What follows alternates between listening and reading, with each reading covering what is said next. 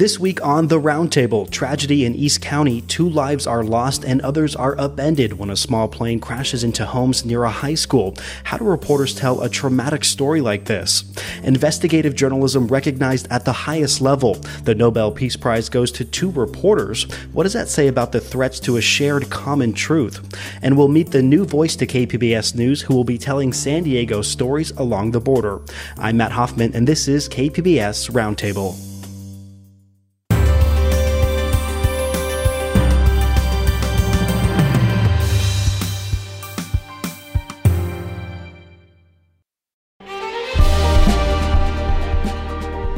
Hi, I'm Bill Hohen. And I'm Ted Hohen. Over the past 50 years, our family has brought many world-class dealerships to Carlsbad, including Mercedes-Benz, Porsche, Audi, Honda, Acura, Jaguar, and Land Rover.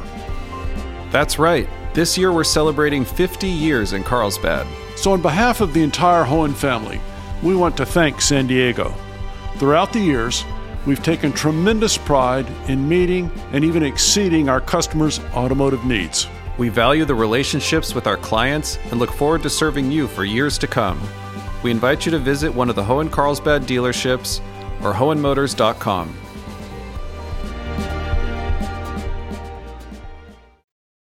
Low altitude alert. Climb immediately. Climb the airplane. Maintain 5,000. Expedite climb. Climb the airplane, please.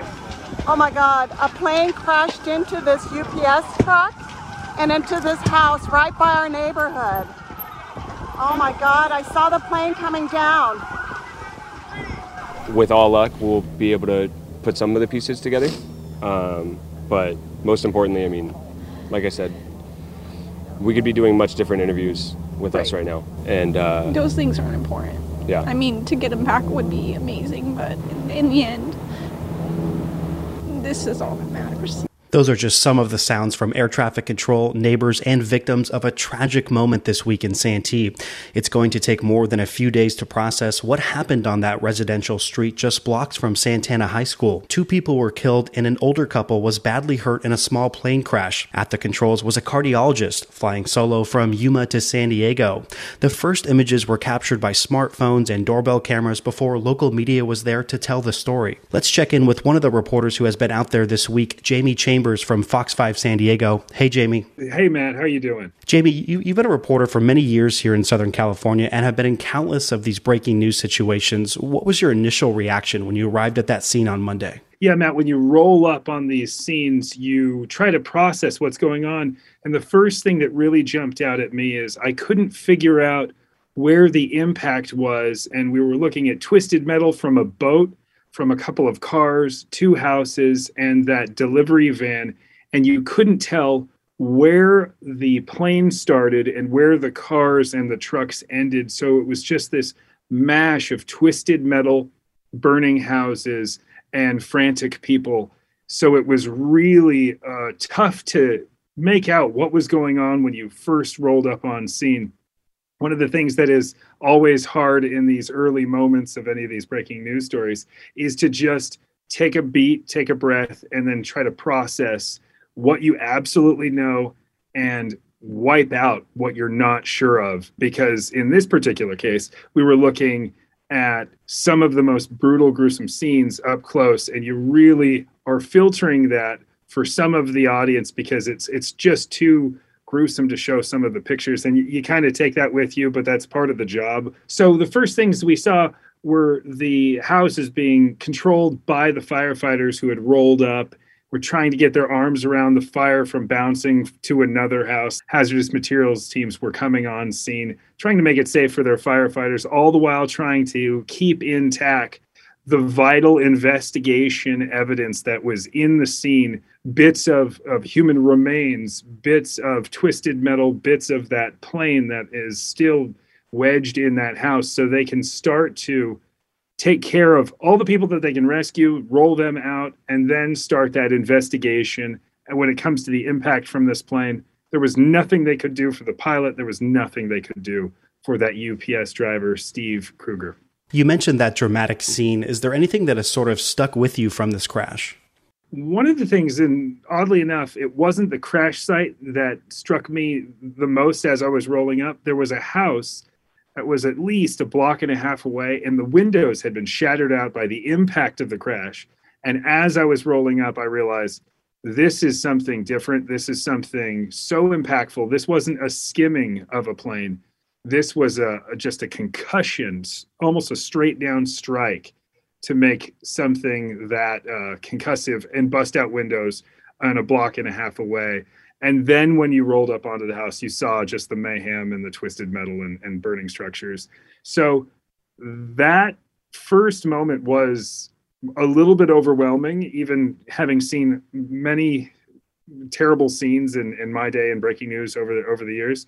But that one will stick with me probably my whole career. And all the things that you've seen, I've been a reporter at KTLA for 10 years and down here for 10 years.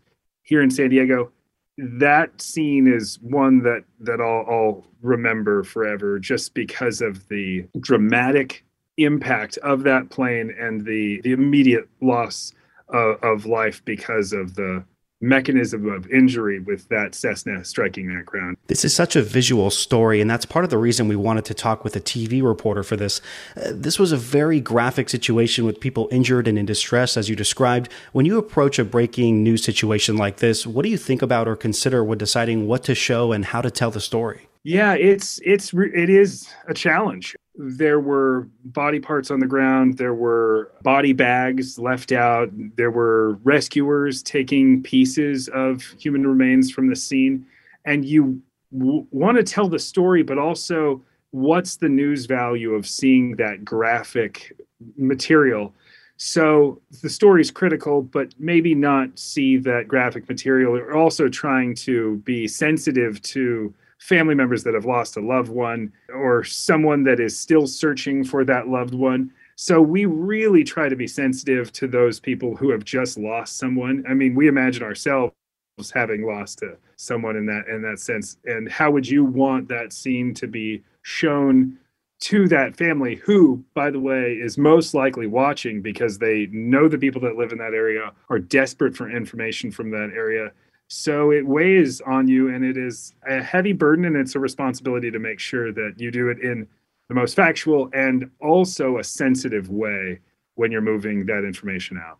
And once the story has sort of settled a little bit, is there any thought that goes into what to show going forward? Yes, if you showed something that was a little bit graphic, you don't need to be gratuitous.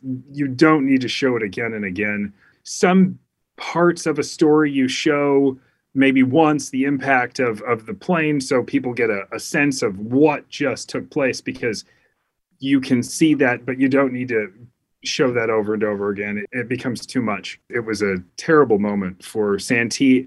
All the while, the stuff that I loved showing, the stuff that I think was important for people to see, and it really brings the community together, the barefoot rescuers that came and smashed out a window and rescued the couple. And you see the couple emerging from the smoke-filled living room of their house that has been completely gutted by this impact. And you see them panicked and desperate and injured, but alive and walking away. And it was a heartwarming and magnificent bravery and rescue by their neighbors. And that's the kind of stuff that I never feel like we can show enough of. And I was exceptionally happy to show that. I think that whole community will remember this. They will never forget where they were on that day, about 12:15, when that Cessna careened into their community.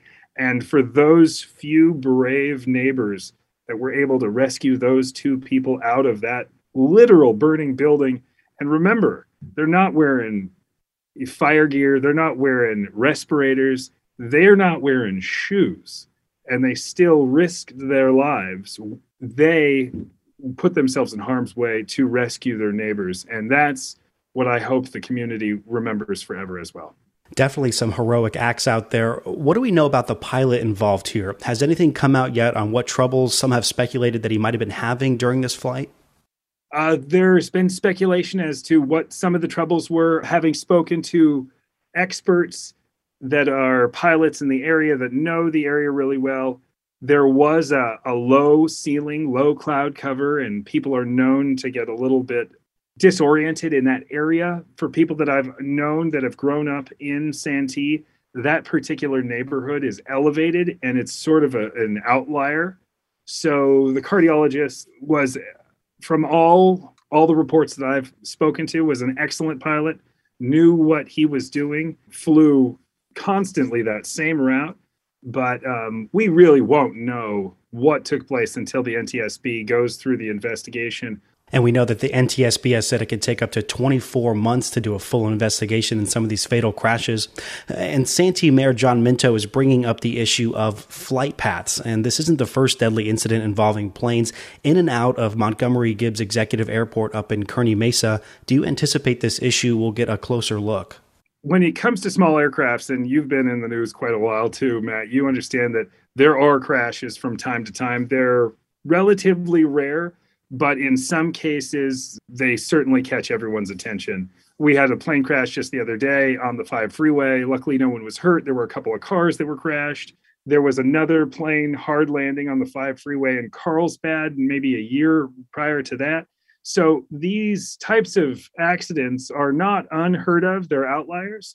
But anytime you have a couple of small airports, there's always going to be some risk of a plane landing in that area. You caught up with the brother of the UPS driver who was killed in that tragic accident simply because he was in the wrong place at the wrong time. Steve Kruger was close to retirement. And what have you learned about him and how he ended up in that fatal situation on Monday? Yes, Steve was a wonderfully beloved brother.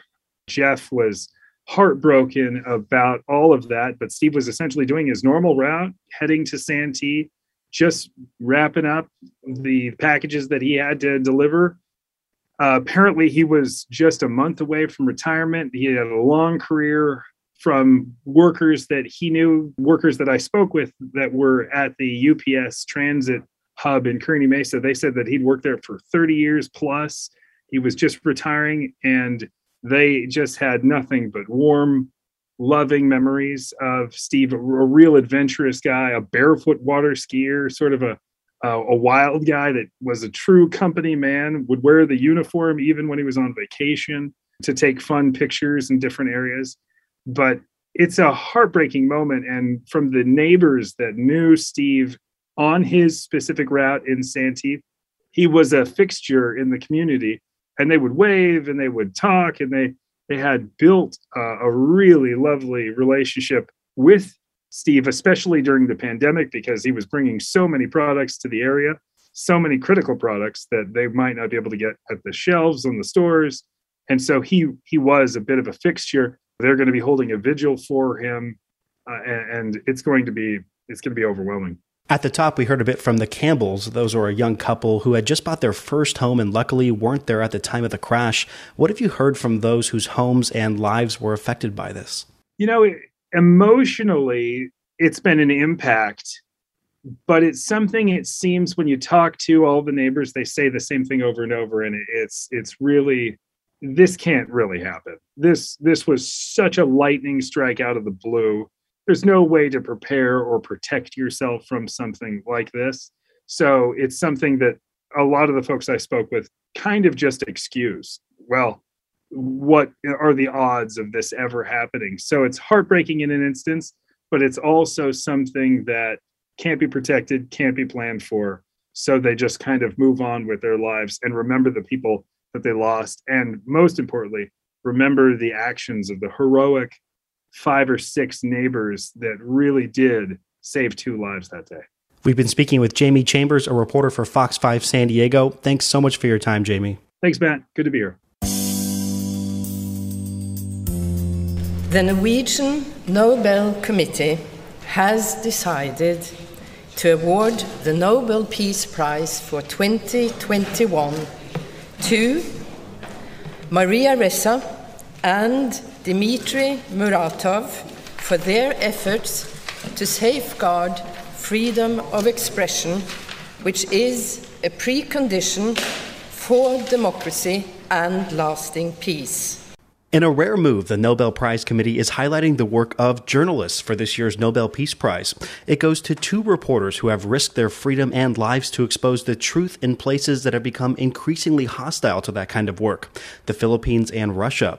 This moment serves as a reminder that the work of journalists is becoming increasingly difficult at a time when political threats and economic conditions make the job that much harder. Joining us for a discussion on the importance of investigative journalism is Mark Rochester, managing editor for San Diego-based iNewsSource, which is also a news partner of KPBS. Hey, Mark. Good afternoon. How are you? Doing well. We should note that iNewsSource got a chance to talk with one of the winners, Maria Ressa, for an online event earlier this year. We'll hear a portion of that soon. But first, Mark, give us your general reaction. What does it mean to have the work of journalism elevated in this way? This is such a meaningful recognition of the work that investigative reporters and other reporters do every day. The need for hard-hitting investigative reporting that roots out corruption and malfeasance has never been more important than it has been the last couple of years. And to have the Nobel Committee recognize this work, it doesn't just highlight the importance of the work, but it also recognizes these 2 reporters who literally put their lives on the line every day they do their job. You know, they get daily death threats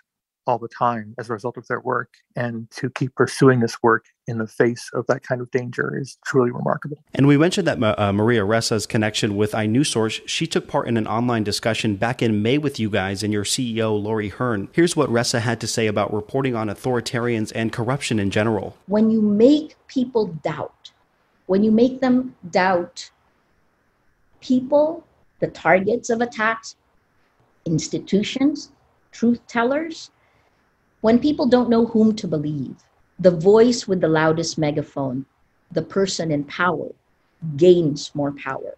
Now, people might think, well, that's in the Philippines or Russia, but what are the obstacles that we're seeing here in the United States when it comes to trust in journalism? I think you see the same sort of forces at play. Oftentimes, government officials, company executives, they will attack the journalists doing the work as opposed to confronting the allegations or the issues that have been raised by the journalists. I've seen this in many of the newsrooms I've worked in, where particularly government officials will totally denounce the reporters, sometimes in very public ways, and simply say that, oh, this person is dishonest, this person's out to get us, this person has an agenda. And they don't actually address any of the allegations that the journalist is bringing.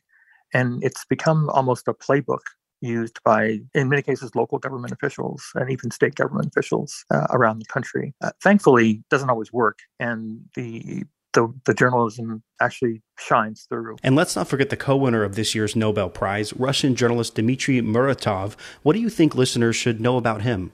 Clearly a shining example of a journalist who is fearless in his pursuit of corruption. I thought it was remarkable that when he was notified about winning the award, he basically said, this award should really go to the 6 journalists who've been killed since we started this organization in the 90s. And he's been even more vigorous in his challenge to the Russian government that his newsroom is going to pursue this work no matter how many threats we face. That's a remarkable commitment to exposing the truth. And we know that investigative reporting is often where some of these big stories start. What should readers, listeners, and viewers know about the level of work and detail that goes into a story before it's finished and published? Well, at iNewsSource and in many other newsrooms, we are very committed to both transparency and accuracy in our reporting. And so we go to great lengths to vet our own work before it's published. We go through several rounds of editing and then a fact-checking process, which is very similar to what magazines do, where the reporter sits down with an editor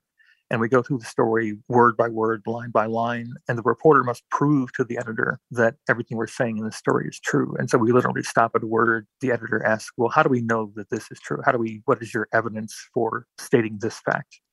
And so when you do that in a consistent, comprehensive manner, you have a great deal of confidence that your work is both accurate and fair. And it really separates us from the other kinds of journalism and other kinds of information that's out there. That's why we promote right on our website. You can trust our work for these reasons. Here are the steps we've gone through to make sure the story is accurate and fair. You can follow iNewsSource's work at inewssource.org. I've been speaking with managing editor Mark Rochester. Thanks, Mark. Thank you very much for your time. KPBS On Demand is supported by Under the Sun Foundation, presenting the Candlewood Arts Festival in Borrego Springs, featuring temporary public art projects that engage community and place. March 23rd. More at candlewoodartsfestival.org.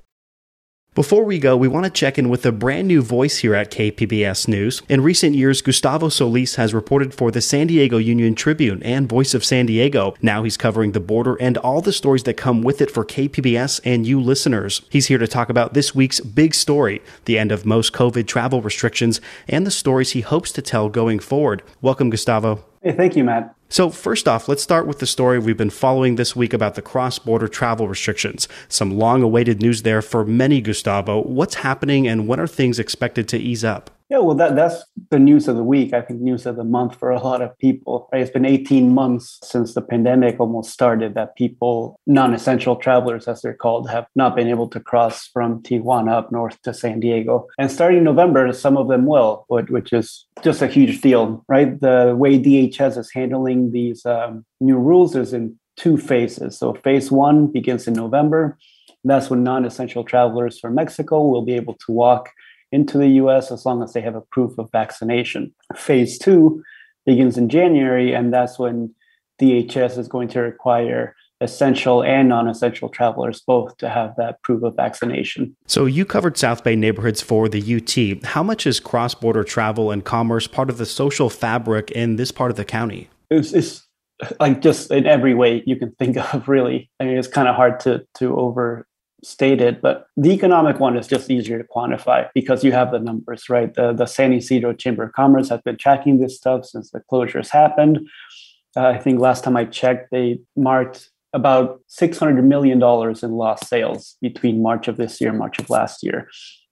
200 businesses closed, almost 2,000 jobs lost, right? Those are kind of hard numbers that we can see and think about and understand, but there are so many more parts of the social fabric that deal with being in a bicultural, binational region. Just looking at politics, right?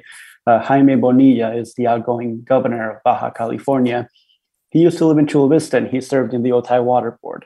Imperial Beach Mayor Serge Dedina, he has a nonprofit that focuses on environmental issues on the north and south side of the border. Surfers in San Diego, they'll chase down big swells in Baja during the winter time for medical reasons, right? Families in the South Bay have primary care doctors in Tijuana that they've been going to for years. And even like housing, right? How many retirees will retire south of the border because their money goes further, or even working class families who have been priced out of San Diego's rising rental market are finding that their money goes a little bit further south of the border. So those are just some of the many ways that this cross-border, essential and non-essential cross-border travel is part of the fabric, especially down here in the South Bay. And Gustavo, has some families not been able to see each other during this last 18 months? Could we be seeing some family reunions here? Yeah, I think that's fair to say. Like, I'll use my own family as an example. I have family that lives in Mexico City. When they normally come to visit me, they'll fly to Tijuana, take the cross-border express and just walk to San Diego, but they haven't been able to do that. They have to fly to LA. My grandma's 88, she can't drive, so I had to take time off work to go pick her up at LAX and then drive her down here. It's a minor inconvenience for my family, but we're privileged enough that we can afford that, right? We can afford the airfare from Mexico to LA, which is more expensive than Mexico to Tijuana, and I had that job that had the flexibility for me to take some time off. But families in Tijuana who have relatives in San Diego may not have the means to do that. So while some can fly, if you can't fly, there's really no other way to get through. I'm sure this is something you'll be looking at in the coming weeks ahead, but let's look more broadly at your new beat. Why are you interested in telling stories relating to the border? I think it's just a really fun region, really interesting region to cover. I've lived on both sides of the border, most of it on the U.S. side, but I was born in Mexico City. I have family down there. And I think the border kind of gets pigeonholed into immigration, crime, traffic, border patrol, but there's so much more that I want to explore, right? From arts, culture, food, real estate, business, sports. There is just such a vibrant part of our region. I don't think it's really gotten as much attention as it deserves. And I'm just really excited by the opportunity of getting a chance to cover it. So you were born in Mexico City and grew up here in San Diego. Why do you think it's important to have those roots when approaching a beat like this? I think it definitely helps. Speaking Spanish, speaking English, I can speak to people on both sides of the border without that language barrier. Culturally, I can navigate in Tijuana as easily as I can in San Diego. I think those open doors, and that'll make my job a little bit easier. Now, it's no substitute for the reporting and writing and investigative background, but it certainly does help. And I know you mentioned that there's so much out there story-wise. Any particular ones or themes you're interested in exploring in the short term? Sort of tell us what has your attention right now. So in the short term, I want to expand, like I said, a little bit, our understanding of the border. Growing up in San Diego, whenever I would tell my friends, even some relatives or even people visiting, that I was going down to Tijuana, the first question more often than not was, is it safe? Which kind of came from a good place, I think, but it fails to take into account the totality of the border region, right? Is it safe? Like, yes, it's safe. I've gone a lot of times. I've gone hundreds of times over there. And once you get over that little hurdle, that is it safe hurdle, then you can kind of start appreciating everything that's down there, how it contributes to the U.S., what you can gain from it, right? We were talking about the economic effect of the closure, right? The San Ysidro has lost $600 million in lost revenue in the last year. Think of what that means to our own tax base, right? That's mostly coming from consumers who live south of the border. I think a lot of times we focus on some of the more negative and maybe controversial aspects of the borderlands at the expense of some of the more collaborative and positive and just underreported stories down there. So I think without going into too many specifics, what specific stories I want to tell, that's kind of the ethos I want to bring to the beat. Well, we'll certainly be following your work and looking forward to hearing more from you in the weeks ahead. I've been talking with Gustavo Solis, the new border reporter for KPBS News. Thanks so much, Gustavo. Well, thank you, Matt. Thanks so much for tuning into this week's edition of The Roundtable. And thank you to my guests, Jamie Chambers from Fox 5 San Diego, Mark Rochester from iNewsSource, and KPBS border reporter Gustavo Solis. If you missed any part of our show, you can listen anytime on the KPBS Roundtable podcast. I'm Matt Hoffman. Join us next week on The Roundtable.